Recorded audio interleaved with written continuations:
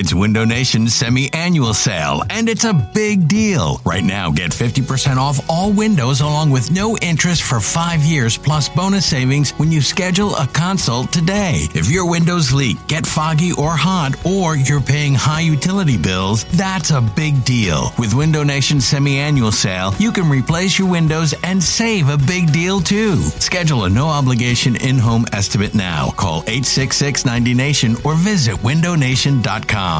This episode is brought to you by Progressive Insurance. Whether you love true crime or comedy, celebrity interviews or news, you call the shots on what's in your podcast queue. And guess what? Now you can call them on your auto insurance too with the Name Your Price tool from Progressive. It works just the way it sounds. You tell Progressive how much you want to pay for car insurance, and they'll show you coverage options that fit your budget. Get your quote today at Progressive.com to join the over 28 million drivers who trust Progressive. Progressive Casualty Insurance Company and Affiliates. Price and coverage match limited by state law. You could spend the weekend doing the same old whatever, or you could conquer the weekend in the all-new Hyundai Santa Fe. Visit HyundaiUSA.com for more details. Hyundai, there's joy in every journey.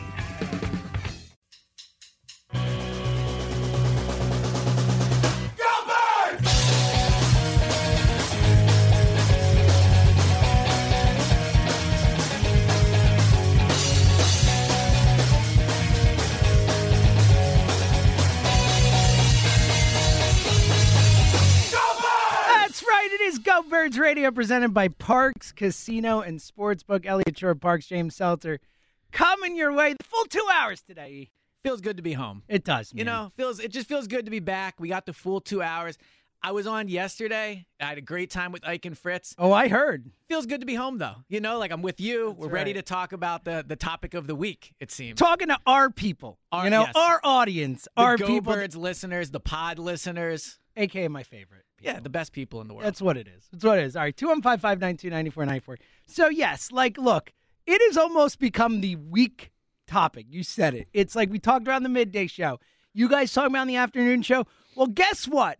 I want to talk about it, too, because I can't let it slide. Well, I can't listen to you on the afternoon show talking about how great an offseason Howie Roseman has had without getting my 2 cents in, too, Elliot. That's the funny part. So we come in today. We're like, what do we want to talk about? I was like, I just talked about Howie yesterday. And you're like, no. I'm not letting this slide. I am also, after hearing you yesterday, I need to come in here and you need to, get your Howie take out. And so I will give you the floor. But the funniest part about all of this is Howie owes me something at this point. I am almost the only person in the city out here defending Howie. I've somehow become the Howie defender after ripping him for years just by simply saying he's had a good offseason.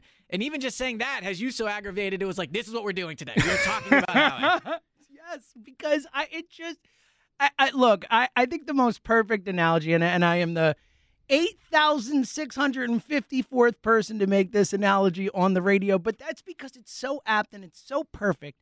If someone burns down a house, then builds it back up, you don't say, wow, great job building that house. You say, why the hell did you burn it down in the first place? And that's my problem with Howie Roseman. And look, we'll look at the moves individually and all that, but I think it's one of those things where not just do I think that Howie Roseman doesn't deserve credit for building something back up or attempting to build something back up that is almost 100% his fault that it got to the level it did. But on top of that, I'm just not as enamored with the moves that he's made. I hate the trade back from 6 to 12. And with every day that passes, I hate it more and more. The opportunity to get a blue chip guy, the way this draft board could play out where we could be sitting there at 12 and Smith's off the board, Waddle's off the board, and we're sitting there and Surtain's off the board, and it's like, oh, great, we're getting the third best corner, the second best corner in the draft or whatever. Or more likely how he's going to be like, oh, I got the best edge rusher in the draft who should have gone 10 picks later. Right. I don't see the moves that he has made as being as consequential as you do. In fact, I actually disagree with the philosophy that they have brought in the offseason. We've talked a lot about the hurt stuff, all that, but just the idea that this team feels like they have no plan. I don't know what their plan is. Are they rebuilding? Are they trying to contend? What are they doing, Elliot? I don't understand how you could look at this and be like, wow, Howie's done a great job. From where the team was when that game ended against Washington, right? The abomination when they played Nate Sudfeld. And the national disgrace. And everybody overreacted just because they wanted to rip Philly, right? So from when that game ended to me and you standing right here in this studio on, what's today's date? The 10th, I think? 10th. April 10th? Yeah.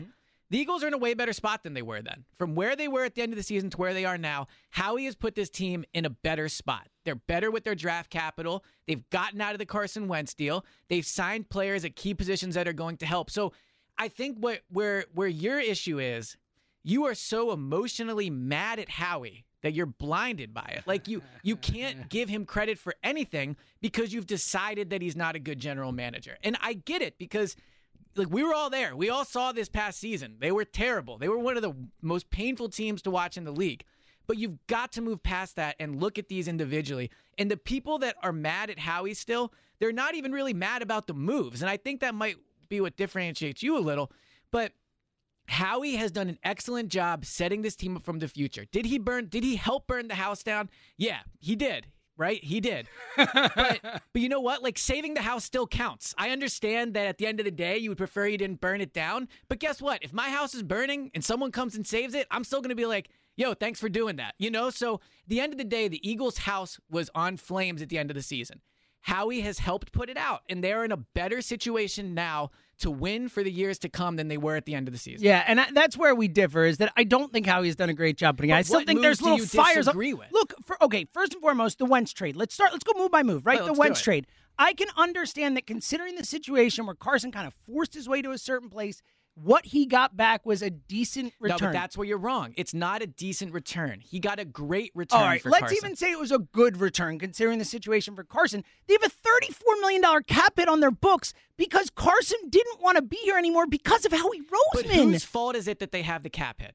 Howie Roseman's fault. He's the one who gave him the contract. He's the one who ultimately had to trade him away because Carson wouldn't be here. They had to trade away Carson because Carson forced his way out. The dead cap hit is because of Carson. If you want to tell me a conditional first and a third isn't a great return, then we can talk about, Howie's role. But Howie's role is the reason this thing all cascaded to the bottom from the beginning, that drafting of Hurts, all this stuff. The drafting of Hurts absolves Wentz of any blame. No, okay. you know that I don't. I know you don't think that. I think Wentz deserves a lot of blame too, but my point is I'm not giving Howie Roseman credit for a great trade when Carson Wentz should have never had to be traded in the first place. Well, but the reason you should is because Carson did not have to demand out. Whether he should have not, I agree Carson is correct to ask out, but you don't get credit for saying it's a smart move to go to Indy and then also be absolved of blame. So the dead cap hit is 100% on Carson. You thought it was a good idea to sign Carson at the time. I didn't, but you thought it was a good idea to do it. And I was wrong. Right. Flat out. But a lot of people thought it was a good idea. So the cap hit is on Carson. It's on both of them. It's on both of them. It's on Carson. Because Carson demanded his way out. Did he not?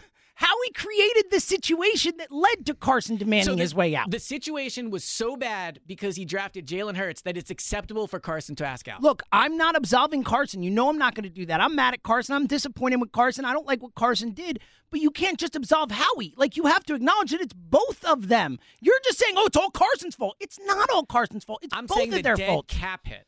The situation that led to Carson Wentz having to be traded, which led to the dead cap. Exactly. Yes. All right, so that's one, and that's why I don't give him the same type of credit that you do for that deal. And we can move on to the other one, but I think you have got to differentiate the past from the future. Why? He created it. Because we're talking about the return of the trade. We're not talking about the entire situation. How could you not? That's like looking at one small part of something and not looking at the whole. Why wouldn't you look at the whole situation? It's the job that Howie Roseman has done. Of course it is. No, it's not. Is not the question, is Howie having a good offseason? No, because that's the reason they're in that situation. You have to take that into account. That's the whole burning building analogy that we use. All right, next move. We clearly disagree on the Wentz move. All right, let's keep going. And I'm not even going to get it. Look, Anthony Harris, fine one-year signing. I don't know how. Again, I think you're diminishing it. All right, let's see. It's a great one-year signing. I don't agree with the philosophy of signing him. I want a team that's going to suck this year. This team's going to stink. Yeah, but here's the thing. You got to get over that because that's not the path I agree, but I'm not going to say, wow, best signing ever when I don't agree with the philosophy behind the signing. But I will agree Anthony Harris is a good player at a good price, which is what you're saying. I'll agree with that. Same with Eric Wilson. So good move. A fine move. If that's the philosophy you want them to take. It just pains you so much to give Howie credit. But I don't agree with the philosophy. And again, it comes back to this idea of what plan does this team have? Where are they headed? We still hear they're in on Deshaun Watson still, or this or that, or all this stuff. That's weird. I agree with that. All this, what is the plan? where you headed? What is your direction? It feels like they're just making moves by the seat of their pants as they're flying by. Okay, so I don't think Anthony Harris does that. Anthony Harris is not 33 years old. Anthony Harris is, I believe, 28, 29. No, but it's a move of straddling the line. It's saying, all right, like, we're rebuilding this year, but we're also going to try and win the division. Like, but they have the assets next year. Look, the plan right now is to hope Jalen Hurts is good, and if not, you got to go get another quarterback. That's the plan. And then whatever happens with the rest of the roster is what it is. Is that the plan? Because we don't even know that Jalen Hurts is the starter. We keep hearing all these things. They're not committed to him. They're looking for Deshaun Watson. They're looking for Russell Wilson. Yeah, but they tried to trade up for Zach Wilson. Like, so right. How is that a plan? So the plan is to hope it's Jalen Hurts, and then if there's a better option, to go get that option. Hope is the plan. All right, let's move on to the draft trade. We don't need to dive into it too much more, but clearly I hated the trade back, so I'm not going to say great move by Howie on the trade back. I wanted the 6th pick. I wanted the value of the 6th pick. You said something interesting with Ike yesterday where you're like, well, if Chase and Pitts go 5-6, you look at it differently. 4 or 5. Excuse me, 4 or 5. Yeah. Yes, because those are the two guys I would have wanted the most of the 6th pick. They're the two most elite players, the reasons I would have wanted to stay there. That's why I would say, like, why make the trade now? Why did you have to do it before draft night when you could see it play out and be like, oh, look, Kyle Pitts is on the board. Let's take this generational guy who's going to change the way the tight end position's played. Like, I don't understand what the pressure to make that move now. I get it for the Niners. They want to go up and get set and get their core. I get that. They're moving up to the 3 pick. There's definitive what's going to happen in that situation, knowledge of that. And I get why Miami would want to move back, but why do you help Miami move up? Why not wait till draft night? If they want Jamar Chase, if they want Kyle Pitts, maybe they give you even more, or you take those guys. You do it now because you don't know if the offer is going to be there in the future. You just don't. So I understand your point about, look, maybe getting a 2nd-round pick instead of a 1st is worth waiting to find out how the draft board plays out. So let's say Howie decided, you know what? I would rather get a 2nd-round pick on draft night and sit on the chance that something goes crazy and I'm still there at 6, or get the 1st now and move back. And I'll be honest, like, I was driving in today, just listening to yesterday's show, actually, your guys' show on the app, doing a little replay action, and like the talking about Kyle Pitts and Jamar Chase, I get the pain there. Like, it hurts after months of being like, look, they're going number 6. All these guys, like the big names in the draft, knowing that they could get them at 6 and no longer can, I understand the pain there. But you also have to acknowledge that the Dolphins overpaid to go from 12 to 6. They did. They overpaid. I know. The draft value's there. Right. I get that. And so where I'm at with that move is, look, I think the Carson trade was a great one. I think the Eric Wilson and Anthony Harris signings are great ones.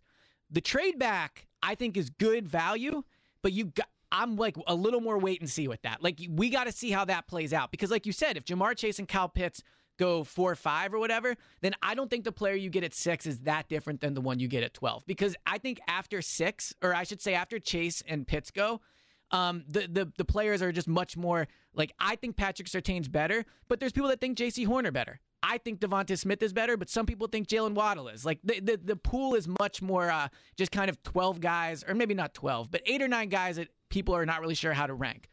But if Jamar Chase or Kyle Pitts are on the board at 6, and they turn out to be complete studs, then yeah, a year from now I'll be sitting here and saying Howie blew it.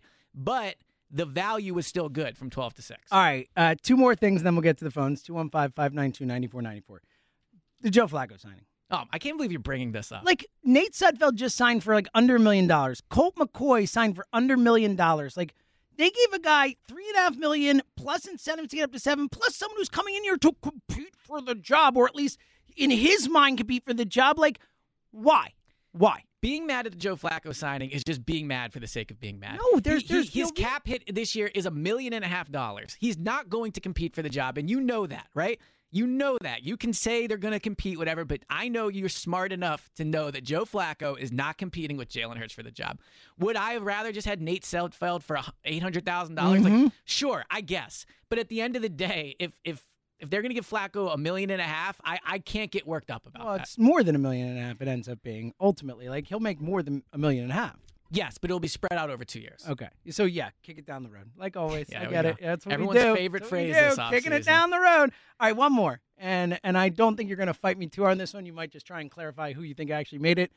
But the Nick Sirianni hiring, and look, that might prove to be good. But as of right now, early returns, not super positive for the Sirianni. I personally think your beef is more with the firing of Doug. That 'Cause too. We don't know with Nick that yet. Too. And that's, look, yesterday, and really when me and you have talked about this or talked about with whoever, I personally think you have to differentiate the Eagles offseason and Howie's grade, and that's a differentiating point. Because I think it was Jeffrey Lurie's decision to fire Doug. I think if it was Howie's decision, Doug would still be the head coach. Now, I don't think Howie... We don't know that, but that's your opinion. Correct. And we've heard different things Right. and whatever. Who knows? My informed opinion, Right. I guess. But I don't believe Howie banged the table and was like, look, if you fire Doug, I'm quitting too. I don't... Clearly not, right? Clearly not, right? Yeah.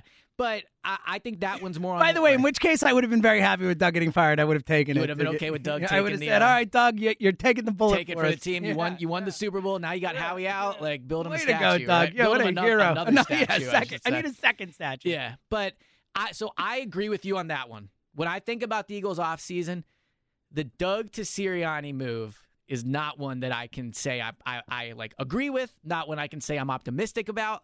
Again, wait and see. We'll find out if Sirianni's a good head coach. But I agree that when you talk about the offseason as a whole, that is the one move where, if they had Doug as head coach still, I would probably stand here today and say, I think they're winning the division next year. So the fact that they don't have Doug is huge for me. But I just can't put all that on Howie because I believe it was a Jeffrey decision. 215-592-9494. Where do you come down on this? Has Howie had a good offseason? Have the Eagles had a good offseason? Are you more with me where I can't even begin to get to where Elliott Shore-Parks is? 215-592-9494. Let's start out where we do every Saturday at this time. The one, the only, Tom in Abington. What's up, buddy? Yo, James Seltzer, my Jewish brother. How we doing today? What's up, Tommy? How are you, pal? JSP. What up, man? Oh, yeah, Joe Shore-Parks. I heard this. Joseph Shore-Parks. We're lumping you in with the Joes. But I swear I will the three of gladly you... be lumped in with Joe Giglio and Joe DeCamera. That I'm is sure you will. elite company right there. When do you guys hold the meeting, the hot take meeting? Because once a month, I know you guys get together and try to out-hot take your previous hot take. So Because I the think three of you are always on the same page. I think the meeting is actually a football guy meeting because we've been proven to be pretty, again, I'll be wrong a lot, and I certainly have been, but me, Joe, and both the Joes have been killing it recently. Well, I would say you're more of a football guy than the other two Joes, but that's not saying much. I appreciate that. I am a natural athlete, so I appreciate All right. So Howie's off season. All right. So in my mind, there's 6 moves that he's made, none of which I agree with. Each one is stranger than the next. So, all right, here's my rant. So he tanks the last game for the 6th pick, and then he trades that down for future picks, which does nothing to help the 2021 Eagles. No, but a future first is a great asset. You have to admit that. It does nothing to help the 2021 Eagles. All right. He trades the franchise quarterback for pennies on the dollar. You could say it was a good trade all you want, but if you take the name performance out of it and you just look at the position, what was given up to acquire him and what they got back, they traded him for pennies on the dollar. Third, they assembled a coaching staff that for the first time in my life, they're all younger than me, and some are even younger than some of the players on the team. Yeah. Fourth, they signed Joe Flacco, who in his mind is competing for the starting QB position. Regardless of which way it is or what's obvious, in his mind, he's competing. 5, he restructures multiple contracts, further kicking the can down the road and further complicating future years of our payroll. And finally, he acquires 2 Viking defensive players from a putrid Minnesota defensive squad last year. I mean, every move this guy has made has led to 3 or 4 more questions in my mind. They have no direction, and I liken them to a rudderless rowboat in the middle of the Atlantic Ocean. See, but you know what their direction is. They're rebuilding. That's why they're acquiring. Are they? Are they rebuilding? What They're 1 move, foot in, 1 foot out. Outside of Joe Flacco, what's a move they've made that's like an extreme, obvious win-now move?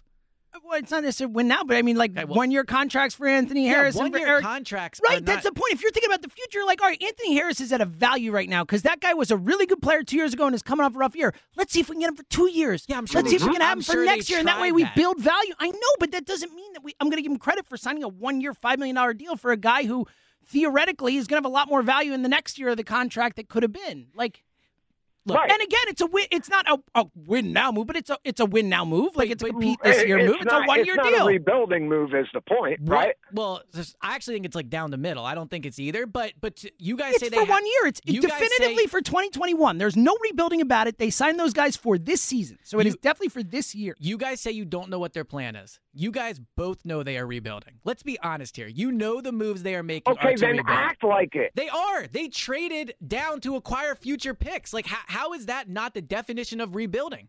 Well, okay. Belichick does that every year. Are you kidding me? Belichick has done that his whole career. But You even if yourself always that's say a part of Belichick it- doesn't count when talking even No, if but I'm that's talking a about like part not of it, his rebuilding. other Like moves. it's not just a rebuilding move. Like What- you could do that in any situation. I think you guys are taking minor moves and taking them as big picture things. The two big picture moves they made were trading Carson and doing something with the number 6 pick. Okay, trading Carson. Let's get on this, okay? Because you and Joey on the camera, when you talk about it and you try to sell it as this, oh, wow, he got incredible value. First off, you guys always lean into it's a first and a third round pick, which it's not. It's a second conditional. Well, let me ask you this: if they get a second round pick for Carson, will it not look better? Because if they get a second round pick for Carson, I would. mean, okay, so It would look better. Okay, so let me ask you this. If Carson comes out and wins the MVP and the Super Bowl next year, does it look like good value? well, clearly not. If Carson comes out and Okay. wins the Super Bowl, but And that's what I'm saying. These moves, they all have 3 to 4 questions behind them. That's why they have no direction. No, but what Carson does in Indianapolis doesn't have to do with the Eagles' direction. The Eagles' direction is rebuilding. That's why they traded Carson for 2 reasons. One, because he wanted out, but 2, because they weren't good enough with Carson, and that's a rebuilding move to trade your franchise quarterback. Trading down from 6 to 12 to turn 1 pick into 2 picks, that's a rebuilding move. What doesn't dictate the future of the franchise is signing like Joe Flacco. That has nothing to do with what the Eagles think of themselves right now. Okay, and why are they letting him think that he's competing for the starting job? Because Why who are they cares not what coming Joe out? Flacco thinks? Let him think whatever he wants. Look, Yeah. Tom, I talk to Yeah. you every week. Lie You're to a smart players. football guy. Yeah. You know that Joe Flacco is not competing with Jalen Hurts. You know Okay. that. Okay. No, I don't. Yes, you I do. do not know. No, Howie has this so screwed up. I don't know if Howie knows what he's doing or what his plan is. Tommy, great call. Some man. of these, I'll tell you, some of these moves look to self-preservation for him and Well, not improving the team. And that's his elite skill, Tommy, as always. Take care, fellas. Yeah, great call. And that's his elite skill. Howie, you've said it before. Yeah, Howie he's Roseman's great at elite it. skill is keeping his job. Like Yeah. that. And that's what trading for extra picks does too. That's another offshoot of that. And to your really though, like if you talk about a rebuilding move, like you could look as a rebuilding move, or you could look at it as a lot of great teams trade back because they don't need that value in the first round. Let's get future value all that. So it's not necessarily like that move being like, oh, that's a rebuilding move. But It's they've not. also done a lot of things that I believe if they did the opposite, you would rip. Like they cut Deshaun, they cut Alshon, they cut Malik Jackson. I mean, they have moved on from a lot of their older players. Well, they didn't have a choice. They had to get a salary cap money. Like they No, they're taking the money they save from cutting them. I believe, at least definitely with Deshaun, like they're gonna have larger dead cap hits from moving on to those guys. Now, Wow, they he needed finally the cap. admitted the mistakes that he made and got rid of Deshaun Jackson. I'm just saying Wow. you paint Credit! it, you paint it as if they are trying to win right now, and the moves say the exact opposite. No, I paint it as they are not fully rebuilding. They're saying, hey, you know what? We can quote unquote rebuild, but still compete this year. Still try and win this division, all that. Like, no. Isn't that a no, good thing, though? No, it's not. I want them to go into this with a purpose, a rebuilding purpose, and do it the right way and not cut corners for the sake of maybe winning a division with 9 wins or something. What and, would you have done that they and then that they hurting didn't your do? process. What would you have done that they didn't do All right, besides? I will Okay. answer that coming up next. Go Birds Radio, 215-592-9494.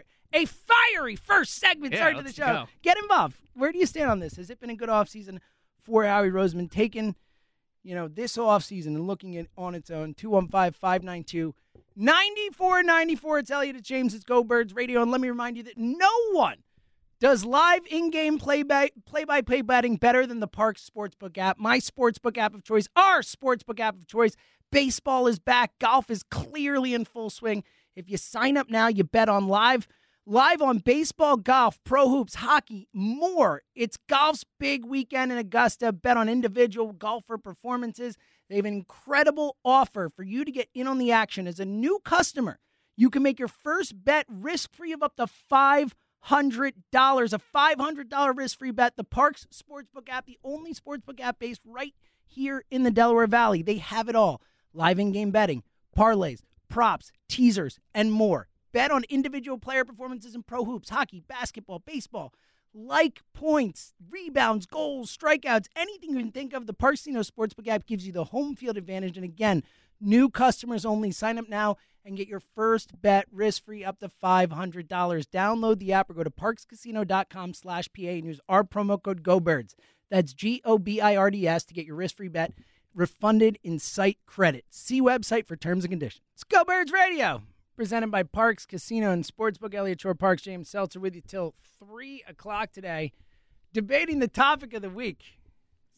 Howie certainly elicits emotion out of people. You are telling me. And this is the first time in Howie's career where I really think it's been like this. Oh, for sure. And for someone who's been in the city so long, I mean, Howie's probably been one of the most talked about people in the city for a decade or so. Yeah, a little longer. But I mean, he's been here longer, but wasn't fully in charge. Like ever since Andy left, I would say, here. like 2012, 2013 range, like he's been in the discussion. And that's why now it's so interesting that the bullseye is fully on his back. More than it's ever been by far. Like, if I was sitting in the room with Howie, or whoever was in the room when they made the decision to trade back from 6 to 12, I think my advice would have been, yeah, I get it, but I don't know, man. Like, you want to Well, yeah, especially for Howie, who's like one of the knocks against him is like that he's always like trying to wheel and deal. He's the smartest guy in the room. Yeah. It's just like such a Howie move. It's like, of course he did. Of course he did it. You know? Yeah, he certainly put the bullseye on his back from going from 6 to 12 because now the pressure to hit on 6 was big.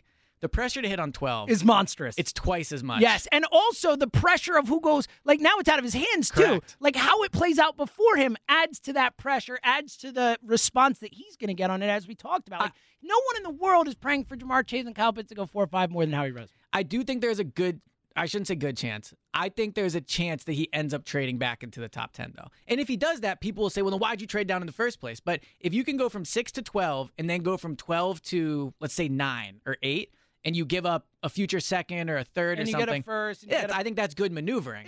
Sure. Look, the Dolphins did it. The Dolphins went back to 12, got 2 extra firsts from the Niners, traded one of those to go up, and I'm going back 3 spots and getting a first-round pick. Yeah. Same deal. So, yeah, I get it. We'll see what happens. And again, it's all going to come down to, when we've said this forever with the 6 pick, and now, like you said, even more with the 12 pick, is ultimately on the most basic of basic levels, like, you better draft a good player. Whatever position it is. You better. Like, this guy has to hit. And he has to look good right away. Right away. It has to be a good player. That's something people were saying, and you've heard now is, look, like at 6 you were going to get an elite player. At 12 you don't know that. No. You have to get an elite player at 12, too. Exactly. The expectation at 6, I guess, is higher just because you're drafting higher. But since you traded out of it, the expectation is still there to get a great player. And like even if, let's say, they were just drafting number 12 from the jump, number 12 is not a third-round pick. Number 12 should be an impact starter from day one, period. 215-592-9494. Let's go back to the phones and go to Montgomeryville and talk to Mark. Hey, Mark. Hey, how you guys doing? Hey, what's going on, Mark? Okay, so listen, I told James this last week. You guys are top 3 people I'd love to get drunk with one day. When it's safe to do. Same. Let me say it. Someone that's been drunk with James, it's a great time. Yeah, and I imagine it would be. Yeah. And let me also say that I have so much respect for the way you deal with the people who come at you. Like, some guy called yesterday from, Kentucky? Louisville, yeah. And it was so unnecessary, and he said he agreed with every single thing and then wound up actually just making some points that completely agreed with you. Yeah. It was ridiculous. I appreciate it. Now that I've said that, I'm going to completely dismantle everything you said so far this morning. Mark, that is the perfect way to do it. Like, well done, sir. I cannot wait. The floor is yours. So if you could just read me down that checklist, the bullet points you gave James, and I'm just going to shoot you down, if you don't mind. Well, why they've had a good offseason? Or Howie has? Yeah, just give me the 5 bullet points you gave James. Do you think that the trade for Carson was a great return? Yes, I do. Next one. Okay. Do you think trading from 6 to 12 was a good decision? No, because if the Cowboys get Kyle Pitts, for instance, then that's going to be disaster. You need to see what Jalen Hurts has, and he's got no one to throw to. What do you think? He's throwing to Jalen Reagor or J.J. or Whiteside? Yeah. Who do you think he's going to throw to that's going to give you an accurate picture of his abilities? Yeah, and look, the 6 to 12 thing, like I said, I understand the logic. I think the Dolphins overpaid to go from 12 to 6. It's probably not a move I would have made. Now, this one, I would hope you would agree with me, and you're not just blind with hatred like James is. I agree with you on the first one. Yeah, he did. Just blind with hatred. The Eric Wilson and Anthony Harris signings. Those are great signings. The low money, great players, taking advantage of the market. I think those are great moves. There are caveats. Harris might very well be tapped out, and Wilson can't play the run. And by the way, there's a very good chance that Howie made that trade for with Miami to try to trade for a quarterback who's now got multiple allegations, and he has no way of trading. So he might have done it without doing any research and just handcuffed himself to like a car bomb with that trade. Yeah, I'm sure they did. If they trade for Deshaun Watson, they will have done. It's going to be a ton of research. Like, hey, Mark, great call. We really appreciate it, man. Real quick. Go ahead. Yeah, go ahead. The analogy about burning down the house and rebuilding it, you got to give him credit. The problem is he's rebuilt it with arguably more flammable materials than the house was originally built because your big thing was cap room next year, and now you've gone and given away stupid money. And when someone like Joe DeCamara, he gives me migraines, he's my blind hatred person.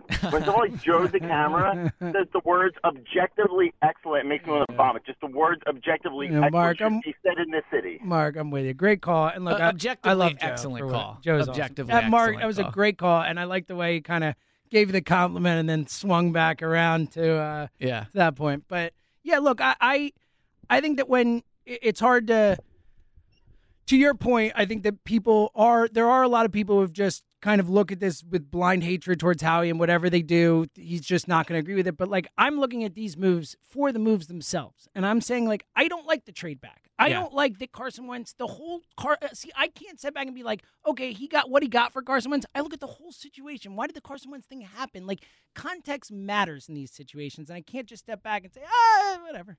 Yeah, and that's fair. I think that differentiates you. I think that they're good moves. 215-592-9494. Speaking of blind with hate. Here we go. For Howie Roseman, I think most people who listen to the show know who's about to come on the air. They do. Mike, Mad Mike, what up? James, I got to say, I appreciate the lead-ins, man. They are and I love them. But I wanted to ask James, is Elliot cutting you in on the money he's getting from Howie? Using this show as peddling his Howie propaganda. Trust me, I wish Howie. I guess I don't wish because it'd be unethical. But I guarantee you that on Friday that Howie money dropped into your account because you were extra Howied up yesterday. Yeah, I think someone probably pays you to rip Howie. Like Howie's got an enemy out there that's like, I'm going to use Mad Mike from KOP. I'm going to call in. Why is everyone getting paid for their opinions and I'm not? Can someone pay me to give some opinions? So here's what I wanted to say this. Tom from Abington touched on my point at the end of his call. All of these moves, if I take a step back, read like he's gone into full-on weasel, rat, self-preservation mode. And what he's doing is not only he helped to hire another puppet coach to kind of shield himself so if things go wrong on the field, he can be like, well, this coach really wasn't the guy, and it's really his fault. And then he's kicking the can with putting picks into next year. Oh, well, we moved out of this year, and we got a pick for next year so that he can be like, hey, Lori, I need this extra year because I got all these picks. I need this extra time. It's not about how he has gone from his job isn't in his mind to help the Eagles. It's to keep his job for as long as he can, and that's all he cares about. I disagree with you, man. I mean, honestly, what move has been a self-preservation move for Howie? I just said them to you. They're not self-preservation moves. They are self-preservation. Do you think the Eagles need to rebuild, or do you think they can win next year? No. This is what I think. Which is it? Do you think they can win next year, or do you think they need to rebuild? I think if I were going to be the GM, I would have cut everybody. I would have cut everybody's beloved. It's a bit aggressive. Graham, gone. Lane Johnson, gone. Barrett, gone. All of them, gone. And I just would have sucked. I would have let cheap talent done the best they could, and I would have rebuilt, and I would have had a great pick, and I had a GM that knows how to identify talent, and I was going. And you know what I wouldn't have done? I wouldn't have traded out of this pick So everything that he's doing is kicking the can down so he can try and squeeze another year or so, because he knows the target is squarely on him at this point. So everyone's looking at him, so he's trying to bring in somebody else to get in front of that. So that's why that marionette puppet coach is here, because he can take away from Howie if he's not good, and he's probably not going to be good. And if we got picks in the future, they're going to be like, well, he still needs time to deal with the picks that he just brought in. These are all moves that all right, hold on. First of all, you say that Howie's bad at the cap. I'd love to see your cap management if you cut Lane Johnson, Brandon Brooks, and all these guys. You would have no money to sign anybody with all the dead cap. That's fine. That's fine. It would be Jamar Chase and 52 other nobodies. Would be Mad and you know Mike's what? team. I would have ate it this year, and I would have had a number 1 or number 2 overall pick, and I would have had all the cap money. They've done stuff. They've done stuff that they've done where they're going to take money away from future years just to restructure these deals. It drives me up a wall. And the fact that you're like, you minimalize some of this stuff because you're like, oh, the draft picks are only a part of it. But then you come back and say, well, he was in on the hiring, but it was probably Laurie. Like, what is Howie's role? I'm sorry I'm using context. I apologize, Mike. Good call. Fire. Not surprising to hear Mike saying what he's saying. I agree with some of what Mike's saying. I don't agree with some of the other stuff. I think I would not have. Look, I want them to rebuild, but you have to be logical about it and say they're not just going to cut all their players. That's not the way the NFL works and all that type of stuff. But I do agree with I do think that Howie Roseman's best skill and the skill he is utilizing more often than not is to push Howie Roseman further. Like to push, and I do think trading back in the draft, that is a self-preservation move. Pushing those picks to next year. Look at all these first-round picks I got. It's not like taking a guy now and being judged on it. Like he'll still take a guy now and be judged on it, but he's still pushing stuff forward. Let me touch on something Mad Mike said. He said that they keep kicking the can down the road and they're hurting their future cap years, right? And I think one thing that I've been wrong about over the past few years, and I think I've learned, is not to worry about the salary cap so much. And I love following it. I love knowing how much they generally agree with you. Right? So the Eagles next year, last time I checked, I think they're projected to have around $30 million in cap space, but they'll also cut guys just naturally that'll open up space. $30 million in cap space is enough to do literally whatever you want in the NFL. They can go sign whoever they want. So yes, has their number dropped from, 50 to 30? Yeah, it has. But we've seen this offseason that you can manipulate the cap very quickly. So the cap will go up most likely unless there's another unforeseen thing and all that. And what I'm saying, television deals, like the cap's going to go up. Right. And I'm admitting I was wrong because in past years, I have sounded the alarm and said, look at the kicking the can down the road. Look at the fact that they're only going to have X amount of cap space. What I've learned in following the cap closely for years is it just doesn't matter. It doesn't matter. So this restructuring of deals just flat out doesn't matter. They'll have enough money to do whatever they want next offseason. I don't disagree with that. Mine is more of a straddling the fence of trying to compete this year instead of just saying, all right, we're going to suck this year. Let's put into play younger guys over older guys, that type of stuff where it does feel like they're trying to straddle the fence and say, hey, we're rebuilding, but also like, hey, it's a bad division. Let's go try and win it. Like, I think 7 wins this year is like so much more. 8 wins is so much more detrimental to the future of the franchise than just winning 4 games, getting another high draft pick, letting young players play and learn. I think that's more valuable. So what moves would you have made to be more along your line of, like not kick the can down the road, but you think they should essentially tank the season and play young guys, end up with a bad pick and just do that. So, and you don't think they are doing that. What moves have they made, or what moves would you have made that they haven't? Because I don't see where they had an option to fully tank that they haven't taken. It's a good question. We'll answer it after the break. 215. You're going to make me wait. Well, I mean, we're late for the break, Elliot. Yeah. What do you want me to do here? 215-592-9490. That's how the station gets paid, Elliot. We have to take commercial breaks. 215-592-9494. Where do you come down on this? I'll answer that question next. Plus, we will roll your calls. It's Go Birds Radio. Tell you it's James. We're coming right back. Oh, buddy. Go Birds Radio presented by Parks Casino and Sportsbook. This is my kind of music right here, Elliot. Do you have any idea who this is? No idea. No? Not even a guess? I've never heard in a commercial. Burning down the house. Nothing? Oh, is it by Howie? No. It's good work by Kyle Quinn. It is. It's the Talking Heads. Okay, sure. One of the great bands of all time. I trust you. David Byrne. I trust you. Musical genius, David Byrne. That's what I'll say. 215-592. 612-9494. Thank you for trusting me and not fighting. Yeah, on this I'll trust you. On your blind hatred for Howie, I need to have what you say with a grain of salt. There it is. All right, I'll say how I would have approached this offseason differently in a little bit. For now, let's go back to the phones, 215-592-9494. Where do you stand on Howie Roseman in this offseason? Are you like Elliot, where you think Howie's done a really good job this offseason, or are you like me, where you don't like the moves and you don't give him credit for fixing something that is his fault for happening to begin with? 215-592-9494. Let's go to Vancouver and talk to our good buddy Tom. Hey, Tom. Hello, gentlemen. How are you doing? What up, man? How you doing? Fantastic. Oh, my gosh. James, I got to ask you, ESP, did he not kill it with Ake?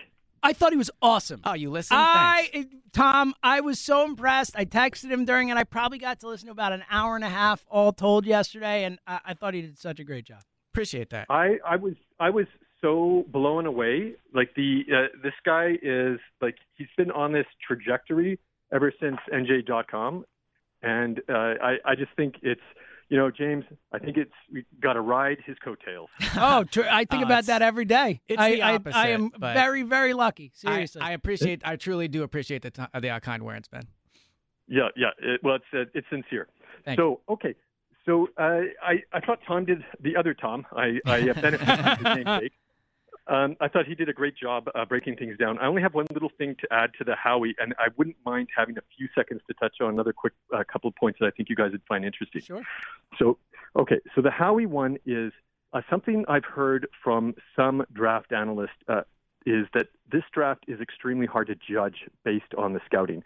And I'm wondering how going back could be a strategy on Howie's part around that. Could it be because he's getting a pick from next year when the scouting is probably going to be easier? Tom, I think, and I've said this to Elliot before, and I know it goes against my ripping Howie thing, but I do think that I do think there is value to having firsts next year, because I think this draft is the most unpredictable in terms of they don't have the same meetings with the guys. They don't have the combine. The pro days are all weird, all that stuff. Like, I do think this is a draft where you have less information than you usually do. Okay. So a point that James, I'd called up during the week, but we didn't have time to cover it, so it hasn't been on the air, is that I think that ESP, I think you missed an argument that was in your favor around the Jalen Hurts naming, and that's that Jalen, he could have been announced as being in pole position for the starting job. Like, Jalen is our starter at this time. He's in the pole position for the job. It's his job to lose. Yeah, that's what Ron Rivera said with Fitzpatrick. Basically said, like, he's our quarterback now. Like, he's the guy who coming into camp, he's going to be the QB1, and he's got to, win it from there. Like, I do think that's a good point. They could phrase it in a way where they're saying, like, hey, right now, he's our QB1, and then he's going to go to camp and win the job, whatever. I get that, Tom. I think it's a clever thing. That's definitely a strategy they could have taken. And again, if they named Jalen the starter today, I wouldn't come on and say this is a catastrophic mistake. I just don't think it matters what they say right now, because they're going to do whatever they want ultimately. Like, and I don't think naming Jalen the starter, even saying, conditionally the starter, I don't think it impacts his standing in the locker room. I don't think any of that stuff. So yeah, you're right. They could have maybe added some qualifiers to it and all that, but I just don't see the upside to it. What else you got, Tom? Okay. So last point. What do you guys think of this? Ted Lasso, I think, a great analogy. Absolutely. A slightly more favorable one that I hadn't thought of until about a week and a half ago was I was listening to Mike Florio and Chris Sims, and I thought, oh my God, Chris Sims is like Nick Sirianni's GM. What was it about him that made you think that? If you listen to Chris Sims speak, Chris Sims sounds like a goofball. He's joking around all the time. He's talking about smoking up and all the rest of it. And yet he's passionate about ball. And he really, really knows his stuff. He's really good when he's actually talking player evaluation and X's and O's. Tommy, he's one of the best. That's interesting. Great call. We'll respond to it. Thanks for calling as always. Thanks, guys. From Vancouver, Tom. A pleasure.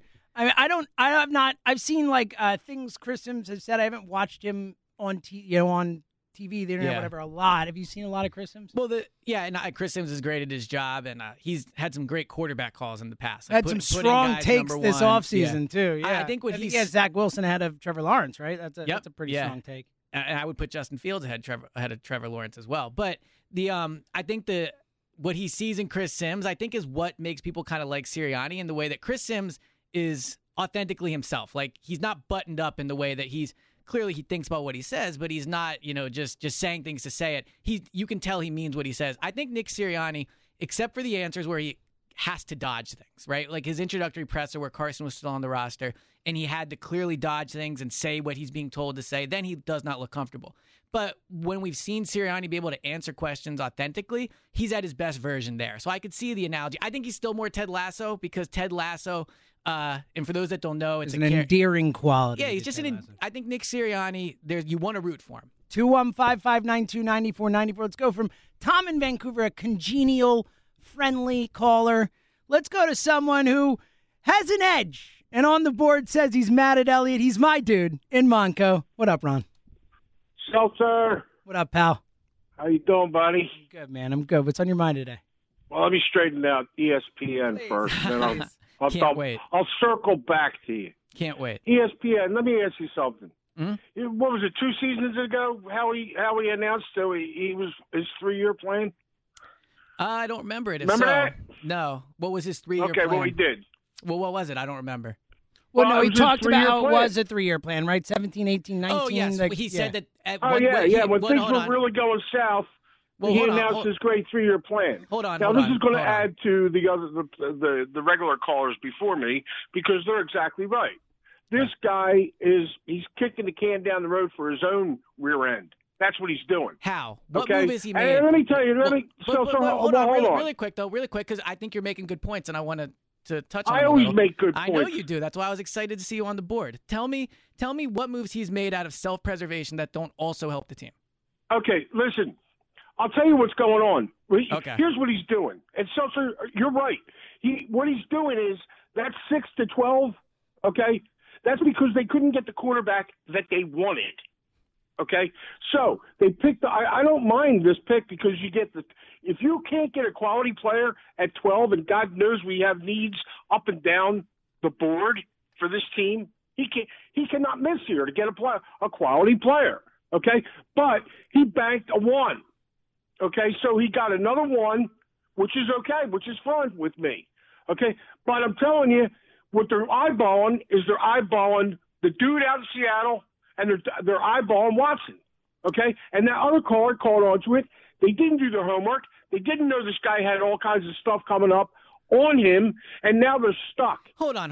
That's not fair to say because to say we have no idea how much let me rephrase. The Eagles have done their homework on Deshaun Watson. They know more about that situation than I promise you the public does. They have someone whose entire job you're talking about. Wait a minute. You're talking about the same guy that drafted a top draft pick, your left tackle that never even met the guy. Yeah, that was a mistake, okay? But that's a lot different than looking in. Yeah, but that's a lot different, Ron. That's a lot different than looking into off-field allegations about somebody. They missed on Andre Dillard. Obviously, listen. I'm telling you, they were targeting a quarterback, and that's why they're leaving this thing open the way they are. I agree they are. Huh? I agree with you. Listen, they are targeting a quarterback. ESPN.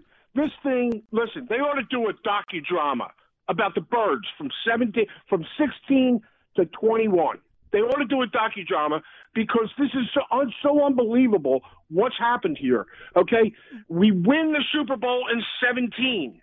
In 3 seasons after that, we're a dumpster fire. Well, no, and Ron, I'm with you. Wait a minute. Ron, Let me finish, I know. We're up against the break, though, so make it quick, my friend. Let me finish, okay? First of all, your defensive coordinator, he doesn't even want to talk about it. He's gone, okay? Deuce Staley, gone. Yeah. You fire, and you lose, or he quit, your head coach, and your franchise quarterback walked out of town with $74 million. So what you're selling, Elliott, is not – we're not buying it. Ron, great call, my friend, and I love the fire that he brings in. But, I mean, it is, to his point, it is pretty wild to think about the fact that the Eagles won the Super Bowl 3 years ago, and Doug Carson, like all these guys are gone. It's Yeah, but wild. what he said that isn't true is he said they had a 3-year plan that was supposed to result in this. He got his Yeah. years wrong. They were talking about their past 3-year plan. And then Well, moving what they forward. really did was the past, I guess you're right, 3 years, they tried to repeat as Super Bowl champions, and it didn't work. 215-592-9494. Where do you come down? Are you with Ron from Montgo saying how he is a mess and his team is a mess? Are you on Elliott's side? And where this offseason has been better than people will give Howie credit for. 215-592-9494. It's Go Birds Radio. We're coming right back. But let me remind you that no one does live in-game play-by-play betting better than Parx Sportsbook app, my sportsbook app of choice, our sportsbook app of choice. Baseball is back. Golf is in full swing. If you sign up now and bet live on baseball, golf, pro hoops, hockey, and so much more, it's golf's big weekend in Augusta. You can bet on individual golfer performances. They have an incredible offer to get you in on the action. As a new customer, you can make your first bet risk-free up to $500. The Parx Sportsbook app, the only sportsbook app based right here in the Delaware Valley. They have it all. Live in-game betting, parlays, props, teasers, and so much more. Bet on individual player performances in pro hoops, in hockey, in baseball. You can bet on points, rebounds, goals, strikeouts, anything and everything. The Parx Casino Sportsbook app gives you the home field advantage. Here's the deal for new customers only. If you sign up now, get your risk-free bet of up to $500. Here's what you do. You download the app or go to parxcasino.com/PA and use our promo code GOBIRDS. That's GOBIRDS to get your risk-free bet. Your risk-free bet is refunded in site credits. See the website for terms and conditions. It's Go Birds Radio, presented by Parx Casino and Sportsbook. With you up until 3 o'clock. Elliot James, John Johnson coming up after. How about that? It's a great show. Love John.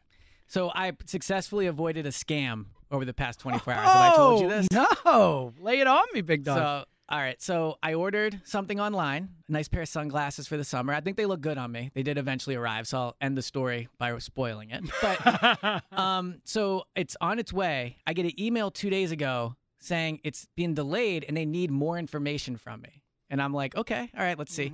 I open it. Immediately my sensors go off, and I'm like, this is a scam. So I wrote it out. I didn't give my information. They arrived today. So to the people that tried to scam, can't get by me. That's a good job by you. Thanks. I was seriously very thinking, do I put my information in because I want the glasses, No. but I don't want to be All right, scammed? you played it right. Played it right. Yes. Yeah, appreciate it. 215-592-9494. Speaking of playing it right, did Howie Roseman play it right this offseason? Boom. See? Beautiful segue That's how there. you do it, buddy. That's how you do it. I don't think he did. Elliot thinks he did. Where do you stand? 215-592-9494. Let's get back to the phones and go to Pittman and talk to Bill. Hey, Bill, how you doing, bud? I'm doing awesome. How you guys doing? Doing good, man. Thanks for calling in. Hey, listen, I'm kind of in the middle of the road on Howie. Mm-hmm. I think that saying he's had a great off season or an objectively excellent season is a huge stretch. I would say kind of okay, but it really depends on the draft. I mean, if he drafts Joe Jones from the Alaska Institute of Technology with that 12th pick, my head's gonna explode, because I think he tries to prove that he's smarter than everybody else. And he's going to have a chance to either get a really good wide receiver or a really good cornerback with that 12th pick. And if he blows it, then I'm just out on him. Yeah, he's got a shot to redeem himself. The other thing is there's no one else left to blame. Like with the Jalen Reagor, Justin Jefferson pick, there were reports that Doug wanted him. There's been moments in Howie's career with the DK Metcalf thing. There was apparently a medical issue. That's all gone. Like Howie, the pick at 12 is clearly Howie's pick. And to Bill's point, I think that's a great line that you just said there, Bill, because as down as I am on Howie as everyone is, and I don't expect him to hit on these picks, and that's part of the reason I don't have faith in him, but you're right. Howie Roseman is getting a chance to redeem himself. He has a shot. Like, if he hits on these draft picks, if he makes the right moves, he can change the narrative on him. Like, if they're good, if he makes the right picks, people will have no choice but to turn around. Exactly. And can I just add this about Carson? Absolutely. All right. I was a competitive athlete all the way through college, and every year, whatever sport it was, there was always some new guy that was going to try to beat me out. And I just worked really hard, man. And when I came back the next season, I was stronger, faster, and better than the year before. And those guys never had a chance to get in the starting lineup in front of me. And if Carson had done that, Jalen Hurts would have never seen the light of day. But he didn't do that, and I'm glad he's gone. I mean, and he owns that. It's all Carson's fault. Look, what happened? I can't say it's all Carson's fault, but I definitely agree with you that Carson holds a ton of blame. I mean, anyone who's listened to this show knows that I used to be a huge Carson Wentz fan, and I definitely turned. Like, I changed my opinion of him because of the way he handled the situation, because of the way he forced himself out, forced him to one team. And that's why I said at the beginning of the show when we talked about that move that given the context of the situation, the return itself is solid or good, is great, as Ellie would say, but I would say at least solid to good. It's just the whole situation, I think, is not just Wentz's fault. I think it's on both those guys.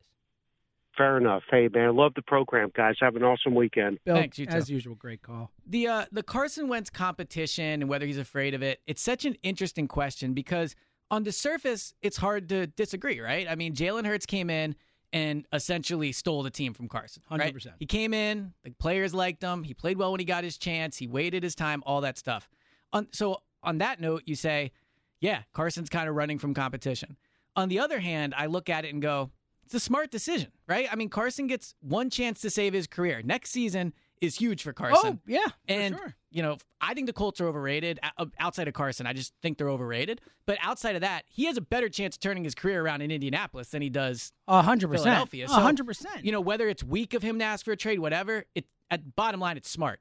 Bottom line. No, I don't disagree. I understand where, like, the move itself for Carson to want out of Philly. I said it a million times. It was like a bad relationship that had gone too far. That, you know, he cheated on you, or she cheated on you, whatever, and it's just like, I can't get over it. Like, I get that part of it, and I don't blame him for wanting to leave.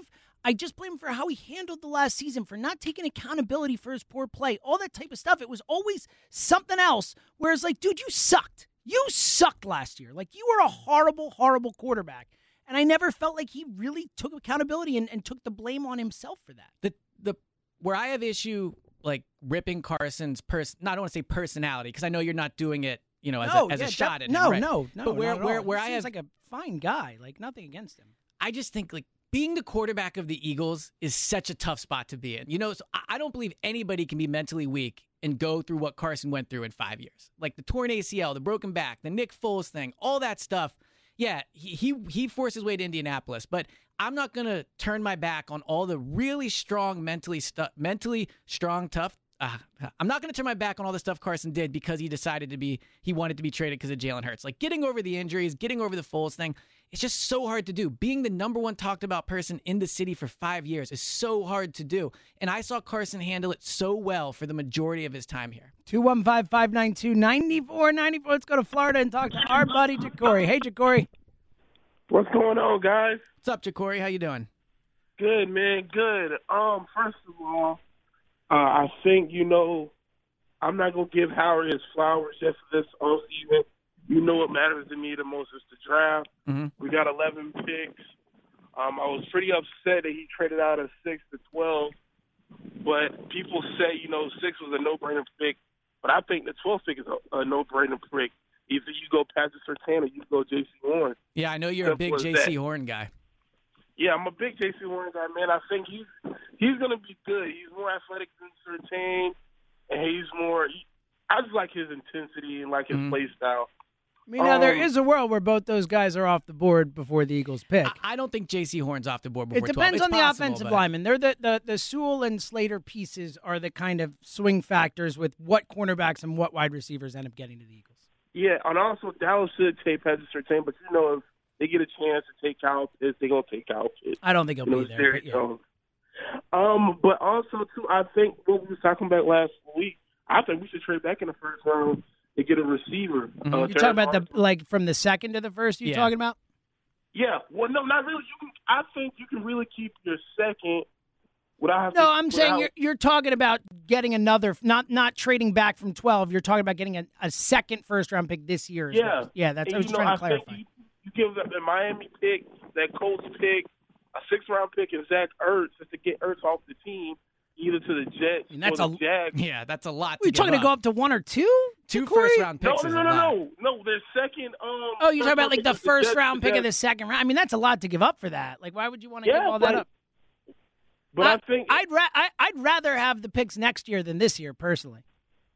Okay, and lastly, Elliot, the second round pick has been talked about, we can go many ways. Yeah. What's the chances of we go with an offensive tackle or a defensive lineman? Because Howie wants to boost up that defensive line. At number 37? At number 37, Good question, you're saying? Corey. Good call, man.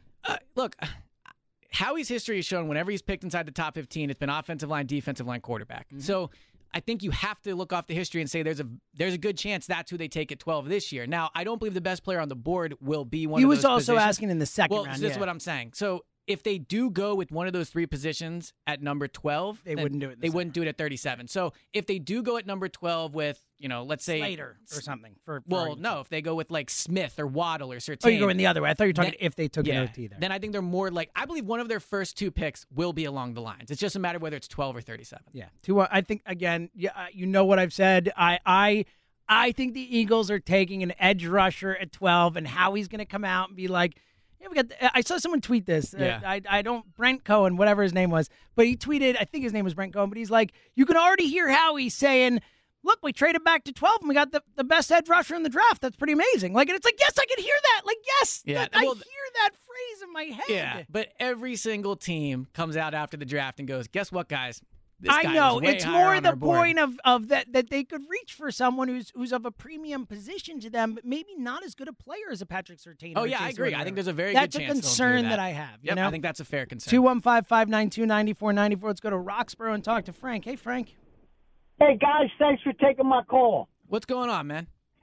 I'm a little more positive than all these other callers. Oh, I love it, man. It's a sunny day. I'm happy you're positive. Yeah, I'm looking at. I think the Eagles do have a plan because and another thing, I think they were just playing poker to go after Wilson, just to get everybody scrambling, and you know how they do, and everybody. There's going to be 5 picks in the first round for a quarterback or a lineman, and at 12. They gained a first-round pick for next year, and they're still going to get the player I think they're targeting. It's either going to be Surtain, who's ever left. It can either so how be could they have been Waddle, targeting that guy? The player they were targeting Waddle. is not whoever's left, Frank. No, I'm just saying they're targeting one of those guys, either one of those awesome wide receivers or a D-back. That's just my opinion because, like I said, everybody's going to be scrambling for quarterbacks, and they're still going to get a quality player at 12. Yeah, and good call, Frank. They certainly might. They better. Exactly. Yeah, I was they thinking, better. It's not certainly might. You better get a really good player at number 12. And I do think not. And again, they might go 4 or 5, and this is a different thing. But if Jamar Chase or Kyle Pitts goes at 6, I find it highly unlikely that the player they're going to take at 12 is going to be as good as those guys. They might be. It could be. Look, we see the best players. Jamar in Chase draft and Kyle Pitts might be the best 2 players in the draft. Right. Exactly. If you take position away. That's my problem with it. But to his point, I do agree. I think there will be at least one and probably 1 or 2 or 3 really good prospects on the board at 12. The question is, does Howie take Justin Jefferson this year? Or does he say, no, I'm going to take this other guy who we like better because I'm the smartest guy in the room? That's the question, and we don't know what he's going to do. A great what if that will end up being, I think, for years, depending on how good Chase and Pitts are. If they stayed at 6 and one of them was on the board, do you think they would have taken him? If they stayed at 6 and Pitts or Chase were on the board, yeah, I do. You do? Okay, because I think them trading back was either one of 2 things. One, they didn't think they'd be there, and maybe they'll be right, maybe they'll be wrong. We'll see. But I also think, again, every time Howie's had a huge asset or he doesn't value it. He does not value those positions. So no, it's possible for sure. So, you talk about people being upset they're trading back. Imagine the reaction on draft night if they were there at number 6 and Jamar 4 or Chase 5, is on the board. Yeah. No. Jamar Chase is on the board. Oh, and they don't take him. And they would have taken Slater or something like that, which could have happened. Sure, it could have. No, you're right. That is, and look, that might be the calculus. I think it's more how he got an offer and was like, extra first-round pick, like blah, blah, blah, and took the deal without really going through those processes, but he might have. I think what happened was the Eagles felt the player that they would get at 6 is not that different than the guy they'll get at 12 because they think that Chase, Pitts, and Zach Wilson, obviously, are going to go off the board. Luckily, the Eagles are great at evaluating young talent coming into the draft, and we can feel good about those evaluations. 215-592-9494. Let's go to Northeast Philly and talk to my buddy Adam. Hey, Adam. Yo, James, what's going on, What brother? up, pal? How are you, man? Good. Man, I mean, every pick in the NFL is important, but now this pick is crucial. We should already be solidified at wide receiver on this team. We shouldn't have to worry about Chase or Waddle or any of them guys because we should already have 2 of the best young receivers in the house, and we don't because of Howie Roseman. So for you to give him a pass on this, little bit of stuff he did before, at the end of the season or whatever, I think is ridiculous. This guy's got to go. Really quick, so he does not get a pass for Reagor or JJ or Arcega-Whiteside missing. I agree. They should not be in the position they are in. But the question is, since the season ended, what has Howie done that you disagree with? We're on the same page with the prior moves that were a mistake. But since the season has ended, don't you think he's kind of started to put this team in the right direction? Yeah, but we're going to put faith. We're going to put it back into his hands again, where he's already, dropped the ball in the past 2 or 3, maybe 4 drafts. I mean, well, the last time Howie dropped the ball in the few drafts, and then he had to rebuild it, they won the Super Bowl, right? So he had different situations. Different situations. I don't know about very different. different. The rosters. We've talked about this. The roster has so much less talent now than it did. You're in right. 2016. You're right. Yeah, I mean, tough. I'm with you, brother. Great call as always. Yeah, look, I just have to. I think Adam's point, and you are qualifying. You're not saying you're not giving him a pass for that stuff before, but I do think that again, for a lot of people, and me included, it's hard to just say, oh well, he's digging out of this mess that he created, and giving him credit. And again, I dislike the moves. I agree. A lot of people. Are not giving him a fair shake. Right. I dislike the move specifically, but I do think a lot of people are just like, well, he blew this up, man. Like, how can I be like, oh, great job fixing something you destroyed? And I understand that. Yeah, and look, if Reagor was good last year, then we would feel a lot different about the receiver. If J.J. Arcega-Whiteside, right? So you're damn right about that. So we'll see. I'm not completely giving up on Reagor yet, but I'm close, I'll be honest. Let's go to Bucks County and talk to Dave. Hey, Dave. What's up, guys? What's going on? Hey, Dave. What's on your mind today, first of all, nothing. Just to start on on the pod this week, I thought it was crazy that both of you guys were higher on Ward than Reagor. So yeah, it does sound like you guys are. We got a pod listener on our hand, number one. They didn't tell us. I had no idea. But Dave, really good to hear from you. So to be fair, I took Reagor after he took Ward. So I don't know. I don't know if I'm higher on Ward than Reagor. I think at least with Reagor, I do think there's the potential that he could be a okay NFL starter, whereas Ward is like what he is, a slot guy. So if I had to choose one to build a team with, I still might take Reagor as down as I am on him. I would not. But Elliott clearly wouldn't. So. Yeah, I would take Ward. Yeah, I think the ceiling is way higher on Reagor, but yeah, the floor is way lower too, though. I mean, Greg Ward has already shown he can be above average receiver. He's made plays for this team. Well, I don't know about above average. Yeah, like Ward, he just average. Is what he is. Yeah. But fine, maybe above average is strong. I'll step back on that one. But he's been average. Whatever. What's your next point?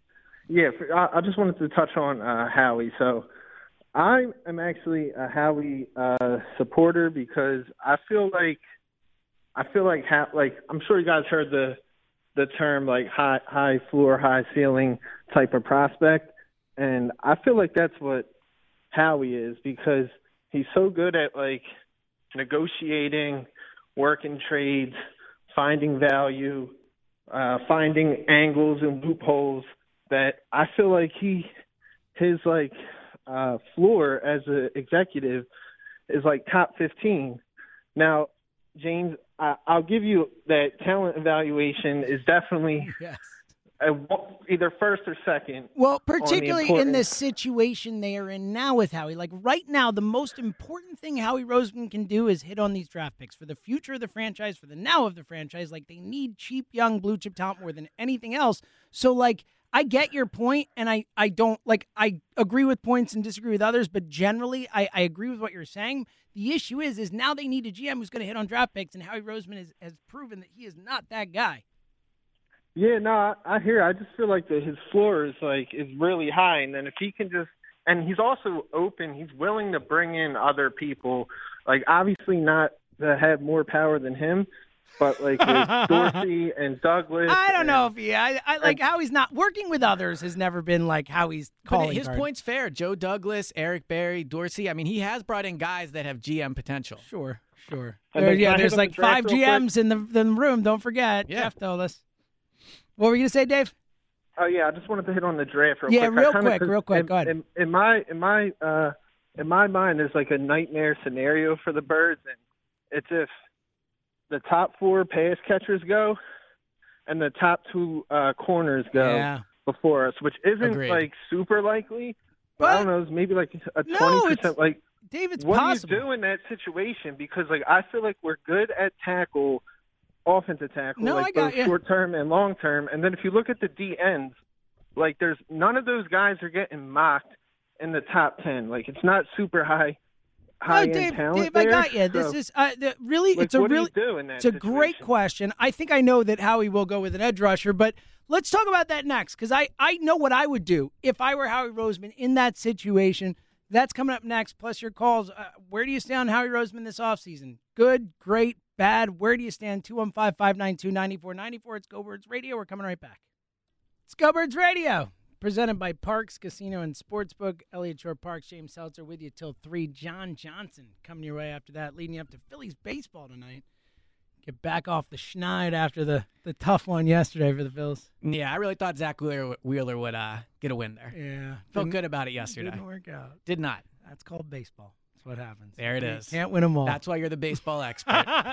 215-592-9494. Back to the phones in one sec. Quickly, be remiss if I didn't get the chance to mention the sadness, the loss of DMX. Only 50 years old. Obviously, had a lot of a tough life, but ultimately rose above it. And certainly, I know for me, one of the main voices of my high school years. I listened to "It's Dark and Hell Is Hot" 1,000 times, so many times over and over again. So I know you're a big music guy, but I wouldn't have pegged you as a DMX. Oh guy. yeah. Okay. One of those guys where no matter what song, no matter who was on, whatever, you're like, oh, that's DMX. Yeah. DMX. For sure. And I also think he has so many songs that, the second you hear the beat start, right away, and it gets you hype, and the beat drop is great and all that. So yeah, super sad. It's so sad he died. It's also so weird to start getting older, and then people you listen to younger start to die. It's a weird feeling. Yeah, this is one right here. I mean, this is literally an anthem. It's called an anthem, but it actually became an anthem for people. So after the last 2 days, I've been watching a lot of concerts of his online. And just the unbelievable amount of I knew DMX was huge, but I didn't realize how many lives he impacted, how much people cared about him and his music. It's been really eye-opening to see just how big an impact he had. Yeah, for sure. And again, you said high school for you. It was more 7th, 8th grade for me because you're old. But it's super sad. 215, R.I.P. DMX, one of a kind. 215-592-9494.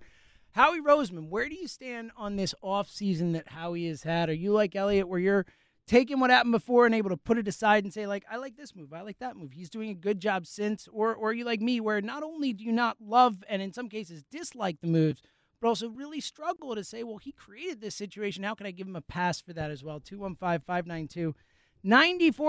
Let's go down to Dallas and talk to our buddy Scott. Hey, Scott. Hey, what's going on, guys?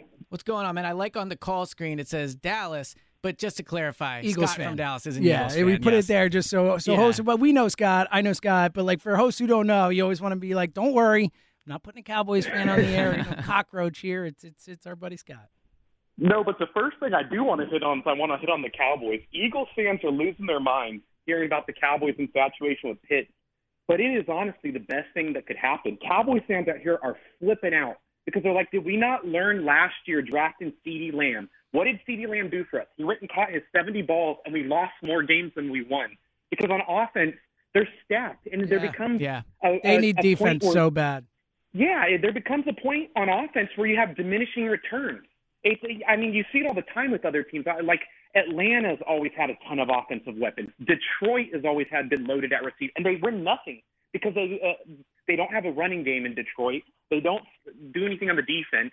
It just cracks me up. Cowboys fans out here are like, get Jerry Jones away from the draft button. They're flipping out hearing this. Sounds like how people feel about Well, Howie. yeah, it's funny because, I agree with the philosophical point you're bringing up, but, they have hit on more draft picks the last few years than the Eagles have, so it's and the Eagles have been better. Yeah.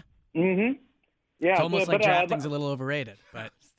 Oh, get the Howie Roseman. I'm kind of okay with the way I kind of look at it is for $12 million, we got Joe Flacco, Wilson, and Harris, which those three players, considering two are going to be potential likely starters on the team, and one's a backup quarterback who's won a Super Bowl. I'll take that for $12 million. Yeah, and I think the cap hit this year is even lower for what it's worth. I know it's $12 million of contract, but I think this year the cap hits will be maybe less than 5.5, something like that, just the way they structured them. So, yeah, I think they're all great value signings. Yeah, I agree with that. And I've heard, I know John Ritchie brought up a few times, the Vikings, their defense. But one thing that's getting ignored is they had a historically bad defensive line last year. I think they were last in pass rush and, last in run grade. So, it's hard to cover in the secondary when you can't get any pressure on the quarterback. Yeah, and Eric Wilson he made a ton of plays in the passing game last year. I think he had the most interceptions, right? Or tied for the most among linebackers. He had a bunch of batted balls. So, yeah, I think the point about the Vikings defense not being great is interesting, but I don't think you can just pluck two guys off and say that they're solely responsible. Well, especially also after a weird year. It's like I'm not going to make any long-term indictments about players from 2020. Even Carson. I think Carson can go to Indy and do much better. But, that was a weird year with a lot going on, with a lot of uncertainty, without training camp, all that stuff. So, if someone has an off year, I'm not going to, indict their future because of it. Yeah, and as far as the trade back, I'm somewhat okay with it because I didn't want them to go receiver. To me, as flashy or as nice as they have that flashy weapons, you don't win championships there. We saw it this year. The Chiefs have an all-time offense with one of the greatest quarterbacks of all time, and they got shut down by that Tampa Bay defense. And moving back to 12, I think you set yourself up nicely to get Patrick Surtain or J.C. Horn. And like you guys were talking about in the previous call, if for some reason both of those corners go early and the receivers go, that means Slater or Sewell are falling to you, which is almost a dream scenario, especially with Sewell, because even though we don't technically need an offensive lineman this year, if you can get a generational talent at tackle with an aging offensive lineman, you cannot pass that up. Scott, outstanding phone call. And generally, I agree. I don't know if either Slater or Sewell's a generational talent. They're certainly very good prospects. It's hard to argue. That's kind of, what I'm saying, especially with some OT needy teams early on. Teams like Detroit could use a tackle. There are other teams. Denver could use a tackle. The Bengals at 5. Absolutely, the Bengals at 5. So. But let's play that out because we had the other caller bring it up as well. The nightmare scenario of both Horn and Surtain and Waddle and Smith all off the board, which means you're looking at a situation where at least one, maybe both of those offensive tackles, probably one, is on the board, and then you've got a spot where you've probably got Justin Fields on the board or a Trey Lance on the board at that spot. At 12? I'm saying if all four receivers go, if two cornerbacks go before, you're probably looking at a situation where there still is a quarterback. A quarterback, maybe. So if all 5 go before, and then I don't even think the math would work because you got 4. I guess theoretically the math could work where it'd be 5 quarterbacks, 4 receivers, but then no Pitts too. So Pitts 10 and then 2 corners. You at least get one of those 2 corners. So the only where the nightmare scenario of the corners and the wide receivers being off is if not 5 quarterbacks go, or Pitts would be there. Well, which, you could go 5 quarterbacks. Yeah. The 4 pass catchers is 9, which is Pitts, Chase, Smith, and Waddle. And then 2 cornerbacks. That's 11 picks right there. Oh, yeah. I was over-calculating. You were talking pass catchers. I was talking that's what wide the guy receivers. said. Yeah. So, for what it's worth, if they're sitting at 12. That'd be Slater, Sewell, and 2 quarterbacks. No, the quarterbacks want to be Slater and Sewell is what it would be. And Parsons and whatever. This is where I'm going with it. I would take Parsons over both tackles. I trust the Eagles to draft tackles late. It's the one thing they've been good at. I saw a generational pass blocking tackle fall to the Eagles at 22, and he's not been good. And look, I can't believe I'm saying I would take a linebacker at 12 because I've spent the last few years agreeing with the Eagles on saying, the position doesn't matter. But I can't lie. Looking around the league and seeing some of these first-round linebackers make plays, I would take Parsons over either of the tackles because I believe in Mailata. I believe in Lane having, a few more years. And I think Parsons could come in right away and be an impact player. Yeah, I'd probably still take a tackle in that spot and just, beef up the most important non-quarterback position. But I wouldn't fight you on it. I think he'll take an edge rusher in that spot if that's how it plays Agreed. out. That would be my guess. 215-592. And look, if that's another spot where maybe you trade back if the board plays out Sure, that way. would go over well. Yeah, it'd be great. 215-592-9494. Let's go to Virginia Beach and talk to Kevin. Hey, Kev. What's going on, guys? Hey, what up, man? What's up? Long-time pod listener. I'm freaking pumped to be on the phone with y'all, so I appreciate it. Man, yeah, it didn't say pod listener. That's awesome, man. We Also, really appreciate it. Yeah. I got family in Virginia Beach, so very excited nice. to hear somebody from there. That's great. So I guess when we're looking at things, right, we really need to be objective and just, take our emotion out and the vitriol for Howie and just look at the offseason, which is impossible for us to do. We just got to do it. Is he having a good offseason? I think he's absolutely having a good offseason. If we decide to, cut the old players and get rid of Alshon, Djax, Malik, freeing up money there, that's good, right? We addressed positions of need on the defense with starters and Harris and Wilson. We needed linebackers. How many times do we look at Nathan Gary being like, get this dude off the field, right? So now we've got two dudes who can really elf out there. Flacco being a backup, that's a solid move. And people are complaining about his money. If you look at the cap hit, it's 0.8% in 2021 and 1% in 2022. It's Man, my guy is a pod listener, pulling out the Joe Flacco great. percentage cap hits. I love it. So I guess the biggest thing, right, what I think was his best move, right? How are you going to rebuild the team? You got to do it through the draft. He's got potentially 3 firsts next year to work with, and we have 4 picks in the top 100 this year. So he's got to hit all of these picks. Yeah. And if he does that, I think he's going to save his reputation, Philly. Yeah, Kevin, it's a great point, and it's what a caller said before, and we're kind of like, that's the truth. Everyone knows, not a Howie Roseman fan. I think he's done a bad job, certainly the last few years. But if he can hit on these picks, either use these picks to leverage for an asset that matters or hit on most of these picks, he can absolutely change the narrative. He can. If these guys are good, if he drafts well, if the team is good because of it, people will turn. I don't think it's damned forever. Well, they've done it before with Howie. People were down on Howie. It's true. It's not as bad as now, but he was not even in his job for a year. People were not happy when they brought Howie back in 2016. And again, different roster, all that stuff. But yeah, no, Kevin, you're absolutely right. If he has the chance to do it really quickly, all these picks in the first 100 this year, 3 next year. So a ton of pressure on him to do it, though. Yeah, one more quick point. I hear a lot of people talking about the corners. I think Surtain's going to go to the Panthers with them trading for Darnold. I think Horn goes to Dallas. So I think both of them are actually gone by the time we get to 12.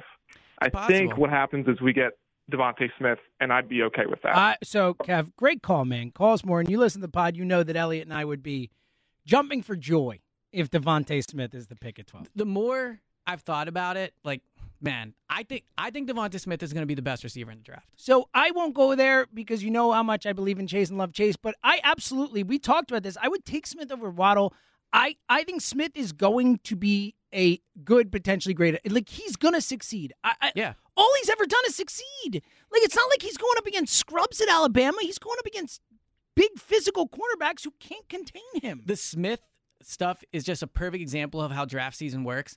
46 touchdowns in his career. Won the Heisman. 6 touchdowns. Dominant in the national championship game. But he weighs 175 pounds.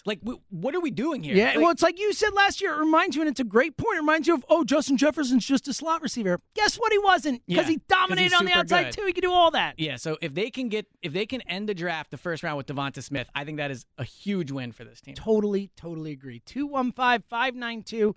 94-94. One more segment to go. We'll get to your calls. And where do you stand on Howie Roseman? John Johnson coming up after that. It's Elliot, it's James, it's Go Birds Radio. And let me remind you one more time that no one does live in-game play-by-play betting better than Park Sportsbook app, our sportsbook app of choice. Baseball's back. Golf is in full swing. If you sign up now, you can bet live on baseball, golf, pro hoops, hockey, and more. It's golf's big weekend in Augusta. Bet on individual golfer performances. They have an incredible offer to get you in on the action. As a new customer, you can make your first bet risk-free up to $500. $500. The Park Sportsbook app is the only sportsbook app based right here in the Delaware Valley. They have it all. Live in-game betting, parlays, props, teasers, and so much more. bet on individual player performances in pro hoops, in hockey and basketball. You can bet on points, rebounds, goals, strikeouts, anything and everything. The Parx Casino Sportsbook app gives you the home field advantage. Again, new customers only can sign up now and get your risk-free bet of up to $500. Here's the deal. Just download the app or go to parxcasino.com/PA and use our promo code GOBIRDS. That's GOBIRDS to get your risk-free bet. Your risk-free bet is refunded in site credits. See the website for terms and conditions.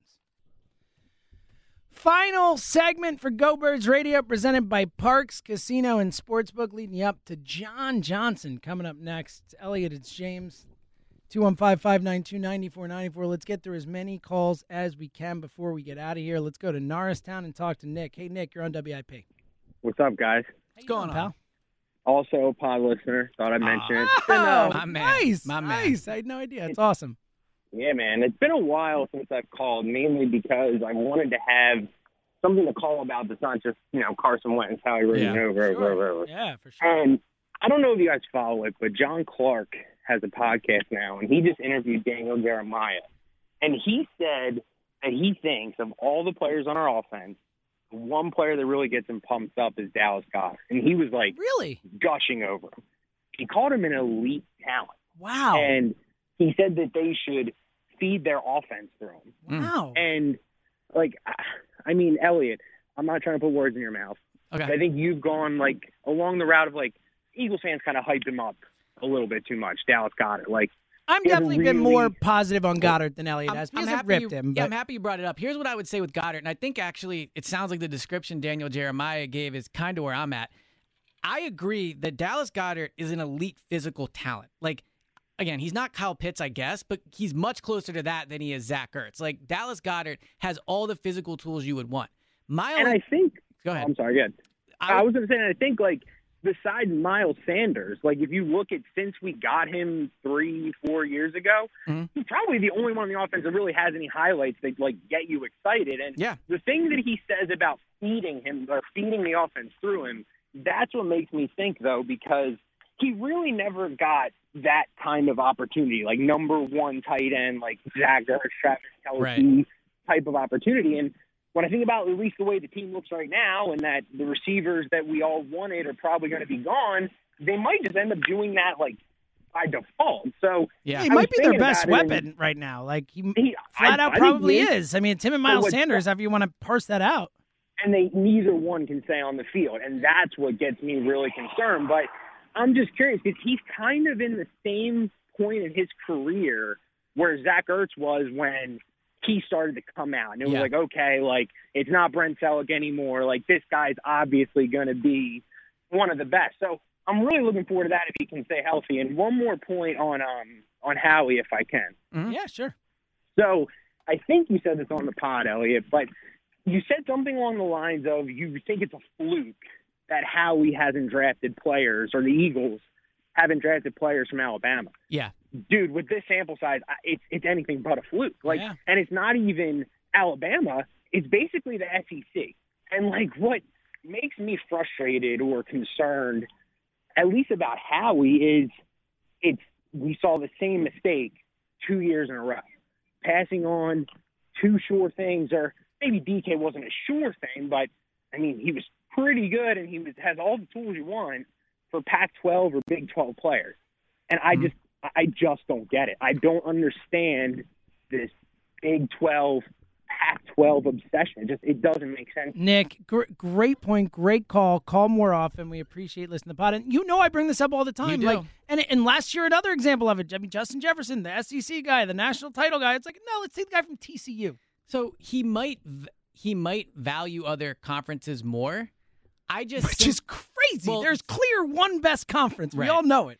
I just simply refuse to believe that the Eagles as an organization with Howie running it say to ourselves, let's not draft players from Alabama. I refuse to believe I get that, but maybe there is some underlying thing that Howie is not acknowledging where he has a bias towards it. Maybe, I mean, but I think with something like this, you'd almost have to go pick by pick and say, who could they have taken from Alabama there that they did well, not? I mean, Jonathan Allen instead of Derek Barnett, or there are examples you can go through, and Jonathan Allen has turned into a better football player than Derek Barnett. There have been. But Barnett was not a reach. I mean, no, but I mean, and he was also an SEC guy, I right? think a lot of people, and I know Allen went after because of the injury, but a lot of people thought Jonathan Allen was a better player than. And yes, SEC, that is fair, but more the Alabama guy, so it's just so preposterous. I can't believe it is really where it comes down to. I refuse to believe. I know, but it is crazy, right? It's crazy. I think it's just a crazy coincidence. So it's like you say. We'll see. There's going to be a lot of Alabama players in big spots where Howie's going to have a chance to take one this year. Let's see what happens. Because then if it's another year with this many Alabama guys in range in multiple spots, then it's something where it's like,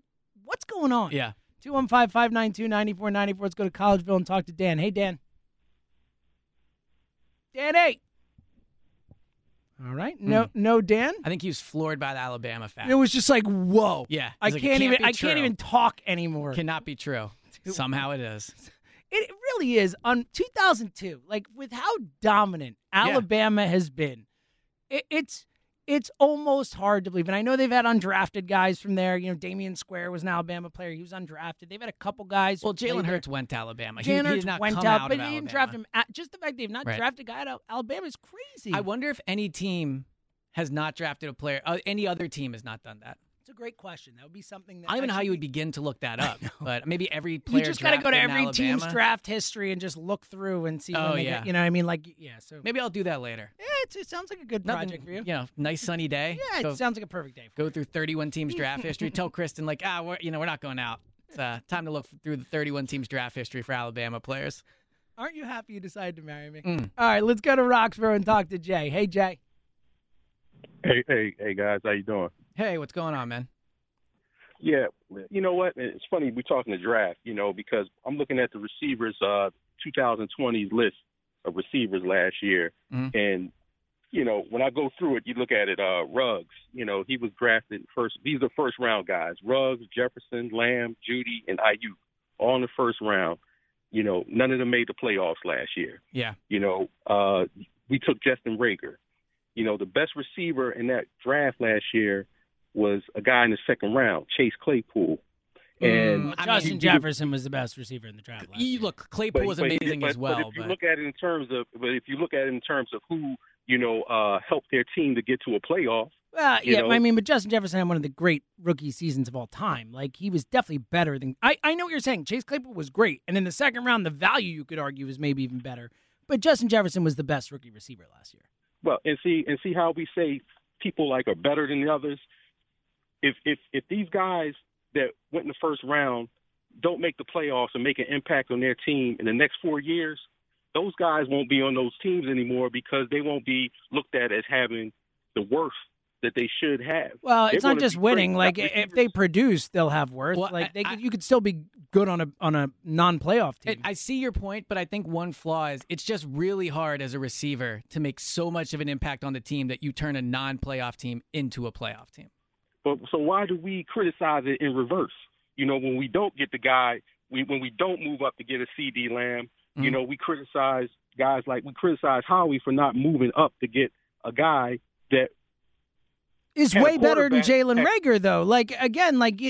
It's all relative, right? If Howie had taken Justin Jefferson, we wouldn't be upset that he didn't move up to get CeeDee Lamb because he ended up with a great receiver. It's because he ended up with Jalen Rager, and even then, people are upset they didn't draft Jefferson more than trading up for CeeDee Lamb.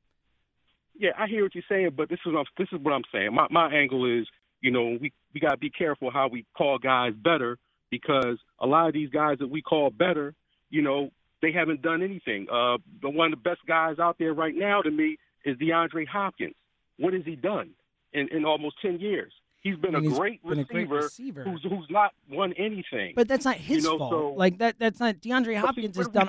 I think Jay's point is interesting in the way that yes, DeAndre Hopkins has been amazing, but it's not like his teams are winning playoff games a year. So I see your point about how we harp on guys, but these guys are not turning their teams into winning teams. But where I disagree is I just don't think a receiver can be good enough where it can completely change a team's fortune. Is I don't think it's a knock on DeAndre Hopkins. Now I think with quarterbacks you can do that. I just don't good think call. with receivers. Thanks for making it. Yeah, I don't really get. I kind of understand his point, but I think it's you can't blame DeAndre Hopkins for the teams he's been on. Like, that's not his fault. He's gone out and crushed. I don't think anybody thinks if they have Justin Jefferson last year, they're a playoff team, but people do think, and rightfully so, the collection of misses is what's and hurting also, them. just on a basic level, that Justin Jefferson is better than Jalen Reagor. You took one guy at one position, the other guy's better, flat out. And that's what hurts the Eagles a lot, is that they've been looking for receivers, they're taking receivers, and they're missing on the guys. Like, that's really what hurts, because every team misses on guys. There's always, every single team almost every year can say, oh, I wish I would have taken that guy, right? Like, people always go after that are really good.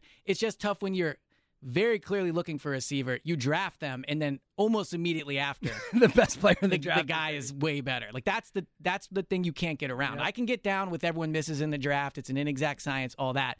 But when you're drafting the exact position where the next guy is that much better, there's no explaining that away. Especially when that guy was viewed by everybody as better coming in. Like, he was the obvious pick, and you tried to be the smart. And look, if it hits, great for you. You were the smartest guy in the room. But in this case, it turned out that you were not, and you tried too hard and you were wrong, and it's a disaster. It's got to be tough to watch. I mean, man. I'm talking to Justin Jefferson's number one fan over here. God, it crushes my soul, Justin Jefferson. All right. This was fun, man. Great debate. Thank you to every single person who called in. We had great, passionate calls today. It was awesome and fair and balanced, other than maybe one or two. Mad Mike, I'm talking. No. Oh, yeah. No, Our it boy was a blast. We appreciate everybody calling in. Thank you to Kyle Quinn, Kevin Keenan behind the glass. Check us out this week, Echo Bird Spot on Twitter, Spotify, iTunes, wherever you find your pods, you can find us. And, of course, next week, same time, 1 to 3, right here. Can't wait. WIP. It's going to be awesome. John Johnson coming up next. Thanks for listening to another edition of Go Birds Radio right here on 94 WIP.